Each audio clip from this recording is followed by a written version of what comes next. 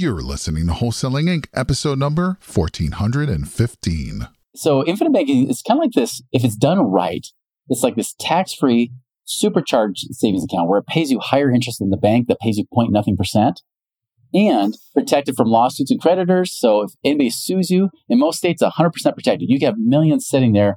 They can't do anything to you. But it has this unique ability to be able to create money in two places at the same time.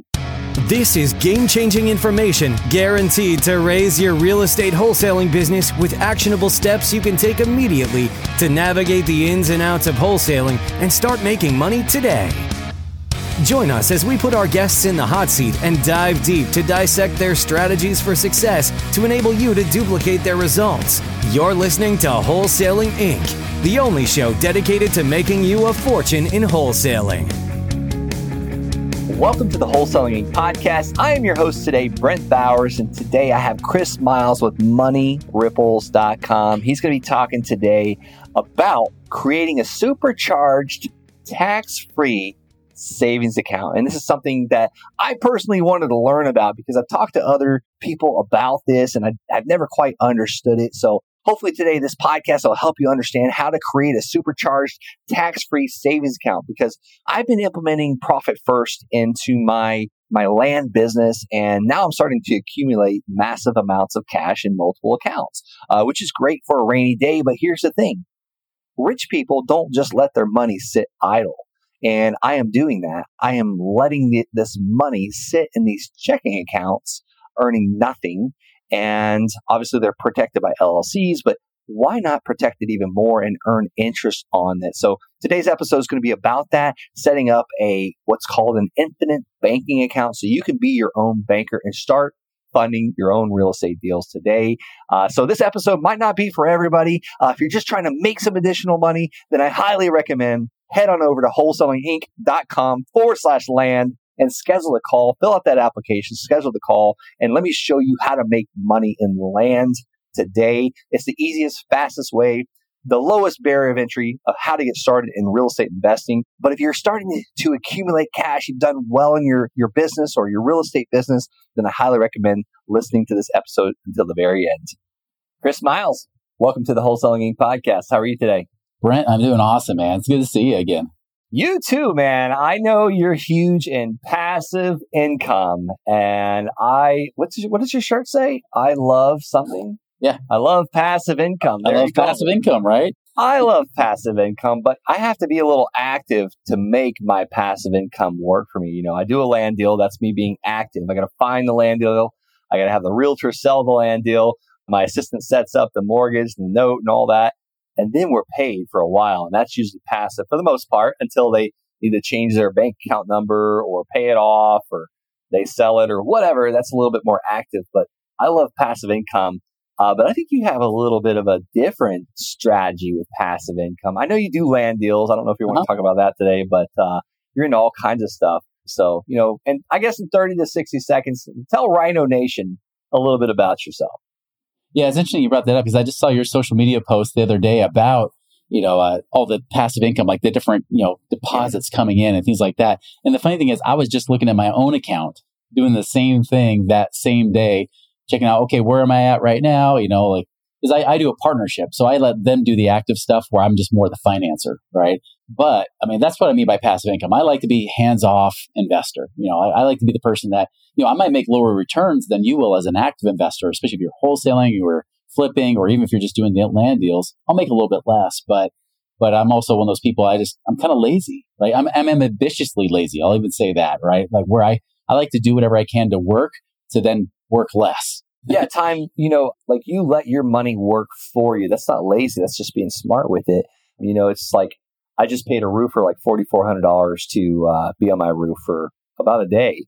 Mm-hmm. And I thought about that. I was like, man, like he's out there working hard. He made pretty good money. But, I like to put my time and effort into other things that will make me even more money per hour, So That's just right. like you look at like it's what you spend your time on. And, eventually you get the money and then your money makes more money for you. And that's their little babies having more babies. So it just really grows, Yeah. Well, that's kind of like what Pace Morby and I talked about on our show, right? It's like, what really is passive, like truly passive income, besides the accountant definition, which is real estate income, right? But, we were talking about that. And that's the thing is that if you can get your money working harder for you, so you don't have to work so hard for that money, that's key, right? Like that's why books like Profit First are so important, because you want to have profit coming out that then you can then not just reinvest in your business, but also create multiple streams of passive income. I want to throw a little bit of a monkey wrench at you. What if I'm listening to this episode? I'm on my way to my W-2 job right now, and I don't have a ton of money, Chris. I got some debt on credit cards. I have just enough money in the bank account to pay the bills this month. How do I start having my money work for me to be a passive income investor like you, Chris? Well, start by listening to Brent. That's how you do it. Because, the things that you teach, it doesn't require a crap load of capital to make it, make some good money. Like that's the beauty of doing more active investing versus just the passive stuff, right? Is build up that reserve, build up that savings. And that might just be doing it a small amount at a time. We'll talk about infinite banking a little bit and how you can integrate that too. I love that. But really, like you got to start by having your own profit in your own life. Like try to put away as much cash as you can. But if you want to make cash faster, so let's just say that you realize, hey, at this rate, it's going to take me a while. Find ways to increase your active income. If it's not at the job or your W-2 or your own business, do a side business like what you're talking about here on this show, Brent. Like that's the real key here. Increase your active income, as well as I just hung up with someone. His business he's about to close the doors on his business. He's like, I got like 2 months left. Yeah. And one of the things that he's going to sit down and do is look at all of his expenses today and cancel everything that's not making him a profit right now. And how's he going to do that? He's going to cancel his credit cards, report them lost and stolen. And that's going to be an immediate savings for him. So he has, you could do two things. You can cancel all your expenses that are not making you return on investment, like Netflix, like the lawn guy, whatever it is right now, and increase that income. And it's almost like a two-prong effect. It really multiplies on itself. That's right. Yeah. That's one of the first things I teach about cash flow is start tracking your money. Find out what's a productive expense versus a consumptive or even destructive expense, right? Like really go through that. Now, I'm not saying you go cancel your credit cards, report them lost or stolen, because if you close those accounts, it also hurts your credit score. So, be very selective and careful when you do that strategy, but be a wise steward of your money. Like find ways to get more cash that you can turn that into money. Let me correct. That did sound like I was saying cancel the credit cards. I meant report it lost. They'll send you a new one. That way, when that company tries to charge that card a month later, they're going to call you and say, we can't charge the card. And that's your time to renegotiate. That's right. That payment if you want to keep. I didn't mean close the account. I meant just cancel that card. That's a great strategy. That particular card. Yeah, that's a great easy way to say, hey, do I really want this expense or not? Do I want to continue it or not? It's a great way to kind of do your own. It almost forces you to look at the situation, right? And I think that's awesome. Yeah. My assistant and my accountant hate it though when I do that. They hate me for doing that. But for sure. It's just a necessary thing. Well, okay, so we increase our active income, we decrease our expenses. Now we got a little bit of money sitting aside. And I know that you're huge on infinite banking. I honestly don't really understand it too much. I have a life insurance policy. I've looked into it, but I'd love to know more about it because I've implemented a great system called Profit First. Profit First has been amazing. We've now got several accounts accumulating money, but here's the thing. Those accounts are not paying me a lick of interest. Not one penny. That's right. So infinite banking is kind of like this. If it's done right, it's like this tax-free supercharged savings account where it pays you higher interest than the bank that pays you 0.0% and protected from lawsuits and creditors. So if anybody sues you, in most states, 100% protected. You can have millions sitting there. They can't do anything to you. But it has this unique ability to be able to create money in two places at the same time. Now, I'll go back. I'll tell you my story a little bit because so I was a financial advisor over 20 years ago, right? I was the typical salesman in a suit doing that sort of crap, trying to convince people to buy mutual funds and whatnot. And I remember 4 years in when I realized I sat down with my dad and he was 61 years old. He did everything that guys like Dave Ramsey would teach you. Pay off all your debt, including your house. He was debt free.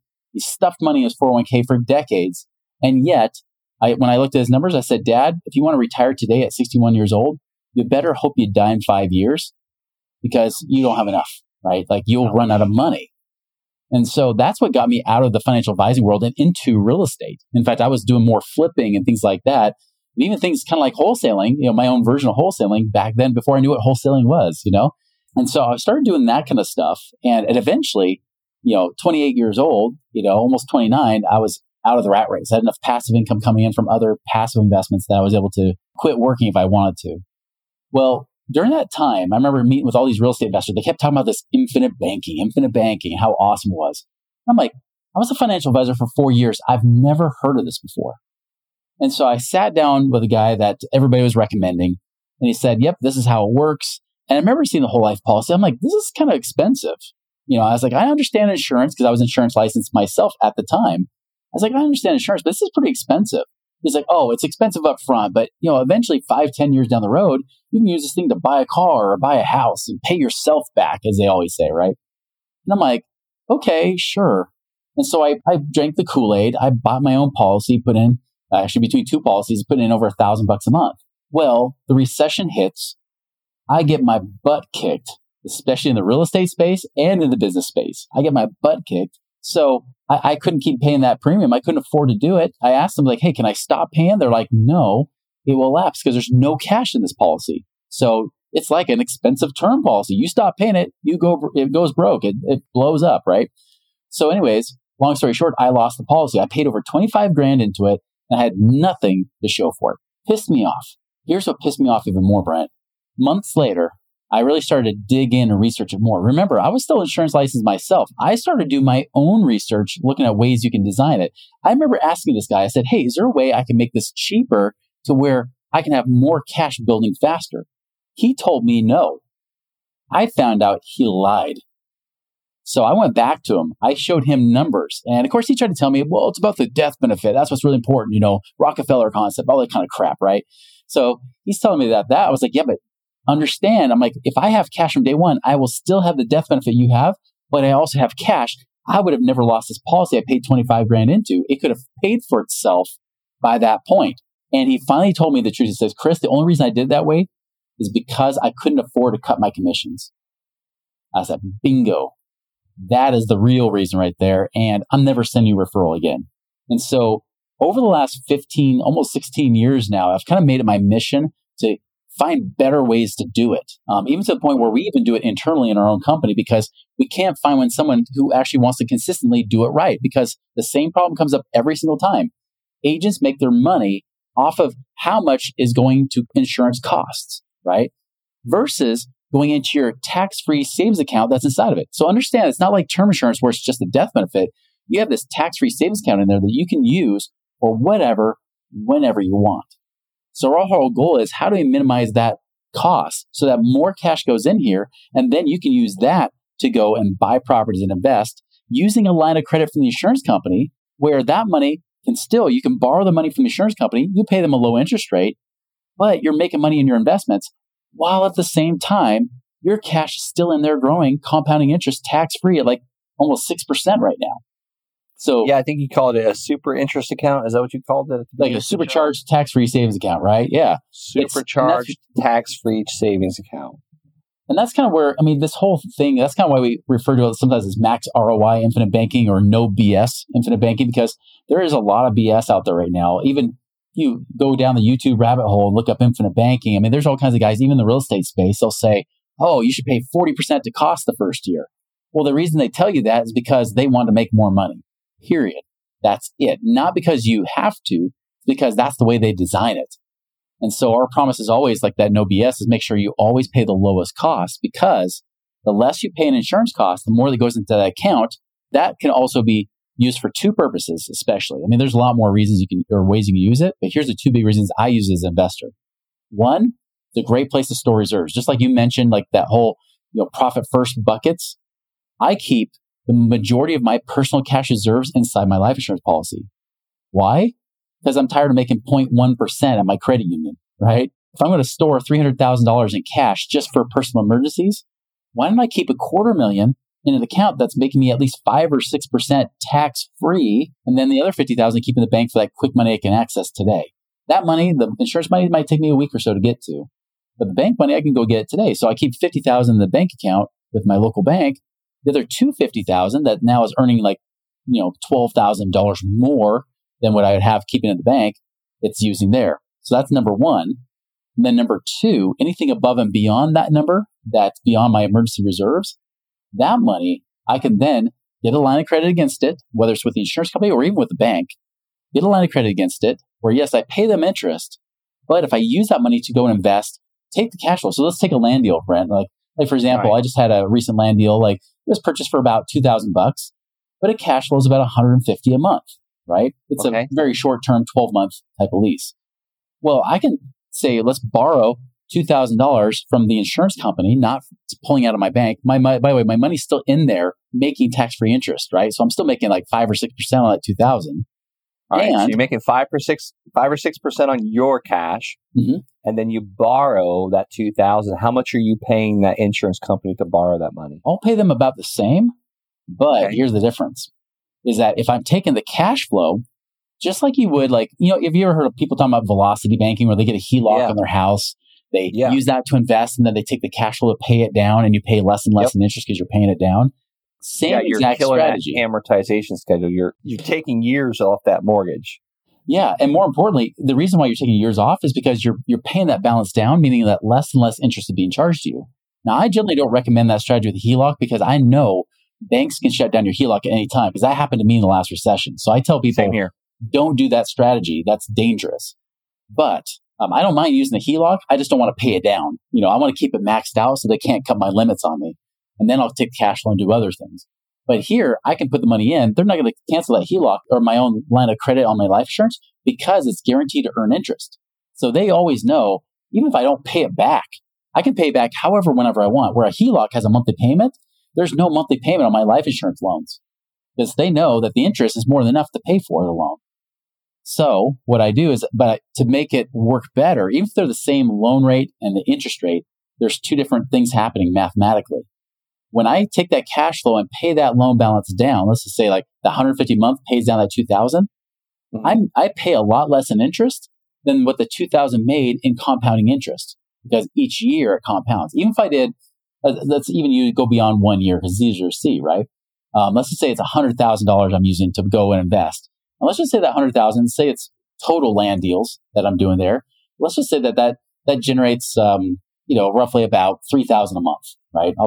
I'll be low on this one. So 3,000 a month. Well, if I borrow $100,000 from the insurance company, but I'm taking that 3,000 a month and paying it back in to pay down that line of credit, one, I still have that money available. I can reinvest again. But two, I'm paying less and less interest because that balance keeps going down. When they're charging interest, as the balance goes down, it's not about amortization schedules like everybody thinks. Like they always think banks are screwing you somehow. They're like, oh, they make you pay all this interest up front. No, it's just simple math. Simple interest. They just charge you on the balance, and as you pay it down, you pay less and less interest. But at the same time, the 100,000, it's still making, let's say 5%, right? That's $5,000 the next year, that year. Yeah. Well, in year two, now it's 105,000 earning 5%. Now you're 110,000 and change. The next year it's 115,000 change. Next year it's 121,000 and so on, right? But on the other side, on the loan side, because you're paying the balance down over those 5 years, what's happening? Less and less is getting charged to interest. So you make a heck of a lot more interest on what you made there versus what you pay the insurance company. And there you make a spread, not including the fact you already made cash flow on the deal. You're already making the $3,000 a month, plus you're making thousands of compounding interest more than what you paid on the loan. And plus, hopefully you bought that land deal or that house or that rental at a discount. And when you sold, so if I buy a $100,000 parcel of land, I generally want to sell it for either 2 or 3x more. That's than right. what I paid for it. So I made money there, plus the interest that I'm earning by seller financing that land deal. So it sounds like we're making money in like three different ways. Am I missing any of them? No, you're not. Really, all you're doing is just what you've already been doing with land. You just add another little extra, increase of interest that you're earning in another place. That's how you kind of double dip. Or in this case, like you're saying, because you're buying with instant equity, right? It's almost like triple dipping because you're turning around and selling it at a higher retail value. So, and what I love about this too is I work with some of your clients and they lend me money for a land deal. So one example, we bought a parcel of land for $115,000. None of my own money in it because money's accumulating these profit first buckets. Yeah. So I am paying one of your clients a monthly interest only payment. And so I'm paying every month coming out of my pocket because I have the cash to do it. Yeah. But if I used my infinite banking life insurance policy, I wouldn't have to make a payment unless I wanted to. Mm-hmm. That's right. So it is very different than that. Like, yeah, different than getting hard money loans, which hard money lending, I still support, right? Bank loans, I love bank loans, especially if it's cheaper interest. Like I'll leverage the bank all day long. That's why, unlike what some people will teach, there's a lot of myths about infinite banking. They'll say, buy your car with it. I don't buy my car with it. They'll say, well, you pay yourself back. No, you don't. Like you're not paying yourself back interest. Now you're paying towards the line of credit, that loan you got from the insurance company, but make no mistake, it is a loan, just like if you got it from a bank. But here's the reason. Like I love getting bank loans for my car because I can still pay cheap interest. I actually got a 3.9% just a couple months ago for a 3-year car loan. I'm like, I'm going to leverage the crap out of that and then use my infinite banking for buying assets. So I don't want to buy a car. I didn't want to buy my own house with my infinite banking. The only reason I would do that is if, say that mortgage rates went up to like 10, 12%. And if I was still being charged maybe 6% on my loan rate, great. Maybe I'll do it then.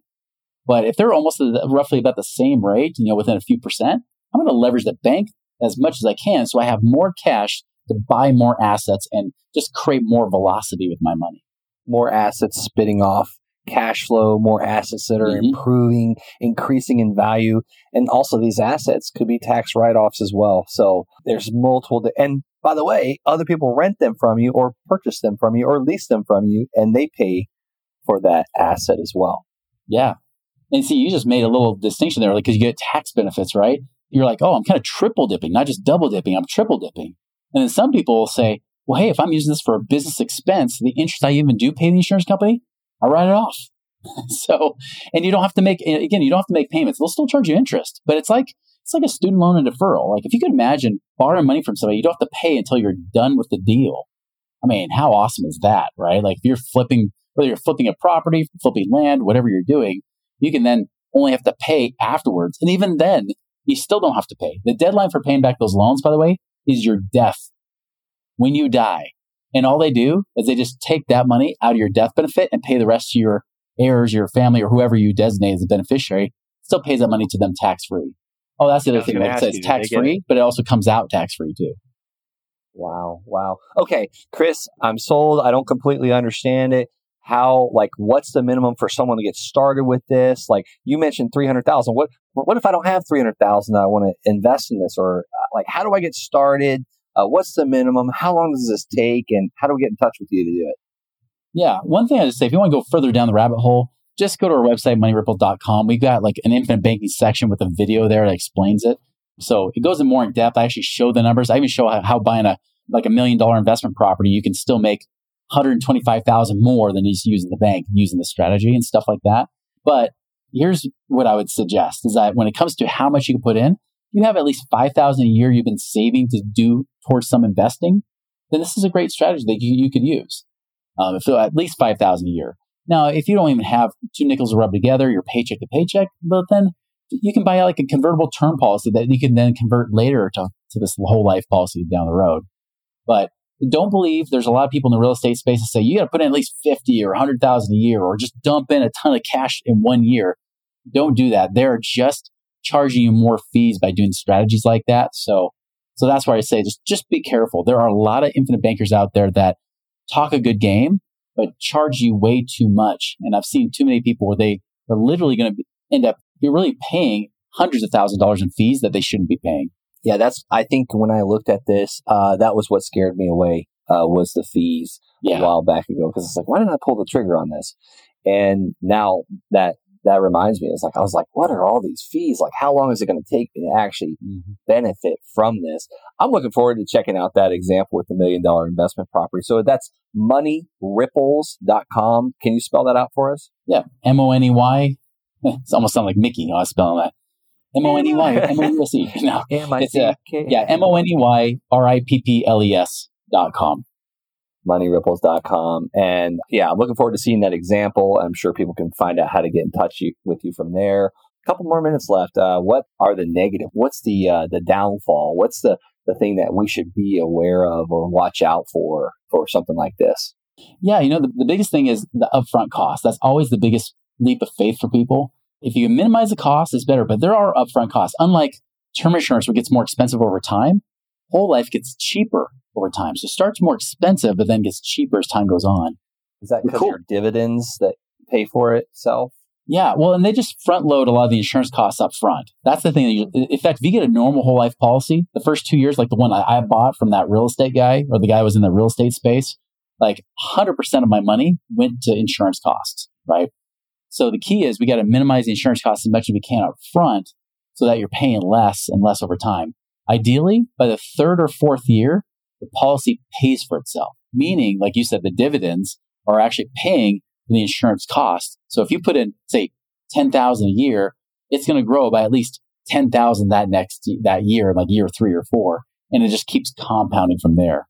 So be aware that those upfront costs, and don't believe the whole like, well, hey, this one only charges me 10% in the first year.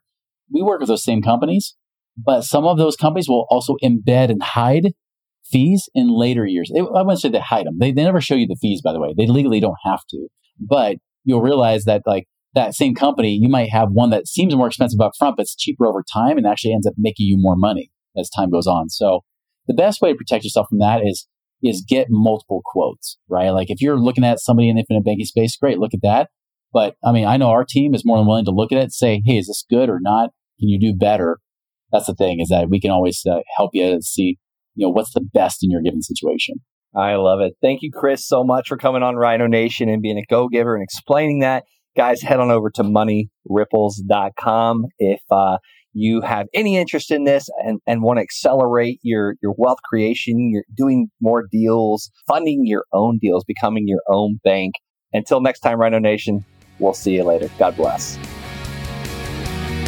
That's all for this episode. Your next step to success is to continue the conversation over at wholesalinginc.com by joining the mailing list, as well as get your chance to book a strategy session to learn the systems and become part of the tribe and work personally with one of our amazing coaches. We'll see you next episode with more ways to make you a fortune in wholesaling.